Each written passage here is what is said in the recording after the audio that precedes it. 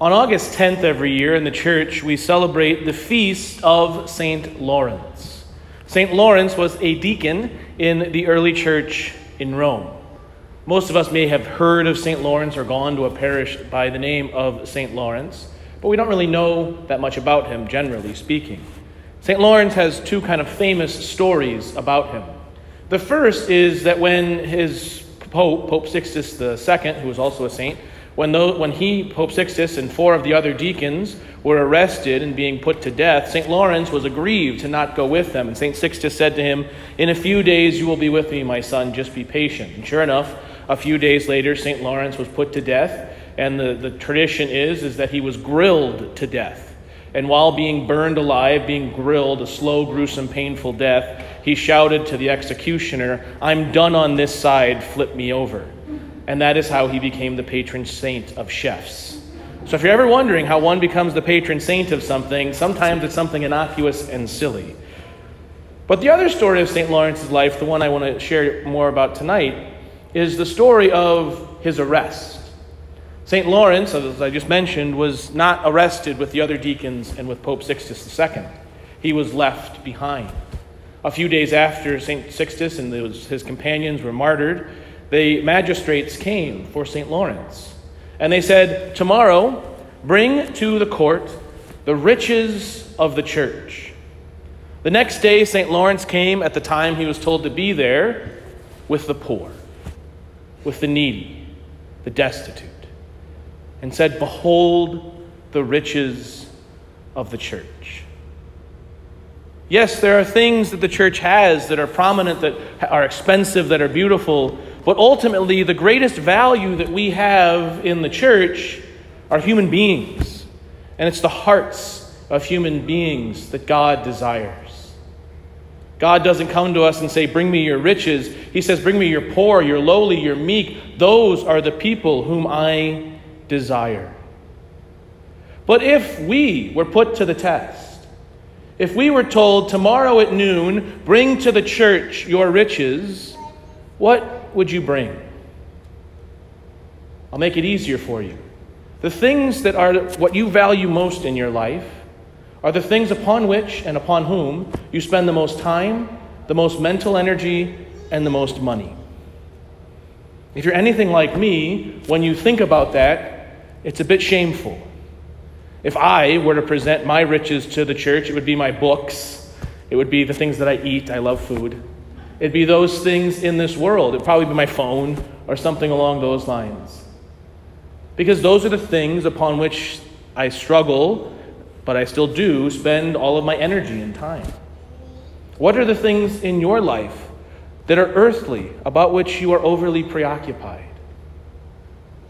Friends, those things will not lead you to salvation. In fact, Jesus is very clear today. If we put our value in those, if we are not trying to turn from those things or to use those things for something that is good and eternal, in fact, it can take us away from God. Jesus is calling us today, and these beautiful readings are calling us today to conversion, because the things of this world are not necessarily all vanity, as Koheles says in that first reading.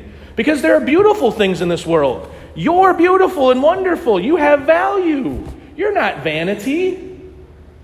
But sometimes you and I, we can make the things of this world more important than the eternal things. St. John Chrysostom, in commenting upon this gospel, he says, we are challenged here to ask ourselves, who is in charge? My body or my soul? What has the greatest value in my life? And we can know this because we are rational beings. Which one is it? Which one do I choose to serve? And God is calling us, put the soul and the eternal things and your heavenly life and the life of grace first. Because we are faced, friends, with the reality that is this. In our life, there are three responses to the gospel, especially when Jesus speaks to us. Aversion, perversion, or conversion. Aversion, apathy, indifference, who cares, doesn't matter, we're all fine, not going to worry about it. Perversion, St. Paul gives us a list of what happens when we take the teachings of Christ or when we take the things of the world and turn from God. Immorality, impurity, passion, evil desire, and the greed that is idolatry. Or new life in Christ. St. Paul says, if you were raised with Christ, seek what is above, where Christ is seated at the right hand of God. We are offered each and every day in prayer, each and every Sunday when we come to Holy Mass, every time we go to confession, a new life in Christ. The life of the Christian disciple, friends, is one of continuous conversion. St. Augustine, when he's talking about conversion, he talks about how in our life, in Latin, conversare means to turn with. It also has the kind of connotation of turning up. When we are converted, we are turning our life and our mind and our heart upward to the infinite that is God. And we are like our life is like a little garden. We have to constantly look in the areas, and we think that area is fine, and we turn to another area, and we turn around, and it's infested with weeds, and we have to go back, and we're called to conversion. And there's something beautiful and wonderful about this, because it's mysterious, because we are reminded that we are not in control, because God offers us blessings every moment and opportunities for such of our entire life. But when we are averse or perverse, perversion, St. Augustine would talk about the connotation, is it's a turning down to the things of our life. Perversion is not so much that we do crazy, silly things, it's we turn inward, and we're only worried about what can I get out of this, or how does this serve me? But into this, God offers us a path for conversion. And our readings beautifully display that today. The first thing comes from Colossians. Seek what is above. Put God first in your life. Pray every day. Get involved in some way, shape, or form with your faith. If you're not, take that next step. If you want to, come and talk with me after Mass. If God isn't the most important thing Monday through Saturday, Mass is a terrible drudgery. But friends, when God is the most important part of our everyday life, when everything we do is about our relationship with God and our growing in holiness and grace, all of a sudden our life becomes something beautiful, even the ugly and difficult bits. But we must start by trying to put God first. Is God first in your marriage and in your family life and in your home? How would you know that? Do you pray together? Do you talk about God? Do you call each other to greater holiness, encourage each other, and challenge each other in that pursuit? That is what putting God first looks like. Strive after those things which are above. The second thing which our readings challenge us to do in terms of our own conversion is look at the things of the world as if they are smoke. Another translation that is for vanity that we hear in that first reading, vanity of vanities, all things are vanity, is smoke, is something that is gossamer, something that has no value. It's there, you can sense it, but all of a sudden, it is gone. When we look at the things of this world as not having a deep, eternal value, all of a sudden, those things can become the means by which we serve. So God isn't saying if you have those good things, woe to you. He's saying if you have those things, how are you using them?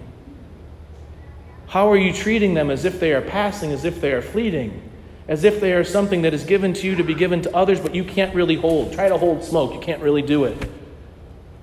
But you can be in a room and know that it is smoky. The Lord is saying, take those things in the world and smoke it up, man. That's kind of a weird thing to say. I apologize for that. But that's what the world is calling us. That's what Jesus is calling us to in these things of the world. And the last thing is probably the most difficult, but Jesus has it very clearly in this parable. If you really want to convert your life, prepare to die. The secret is not really a secret at all. Nobody gets out alive, friends. We will all die. And we don't know that moment. Yesterday, I asked you to keep in your prayers the Kellums family. I was very aggrieved to learn that Deacon Mark Kellums, who was a longtime deacon over at St. Charles, a good friend, and a longtime judge here in Monroe County, died in a tragic car accident on Friday. We just simply don't know, friends, when the hour the Lord is going to call us.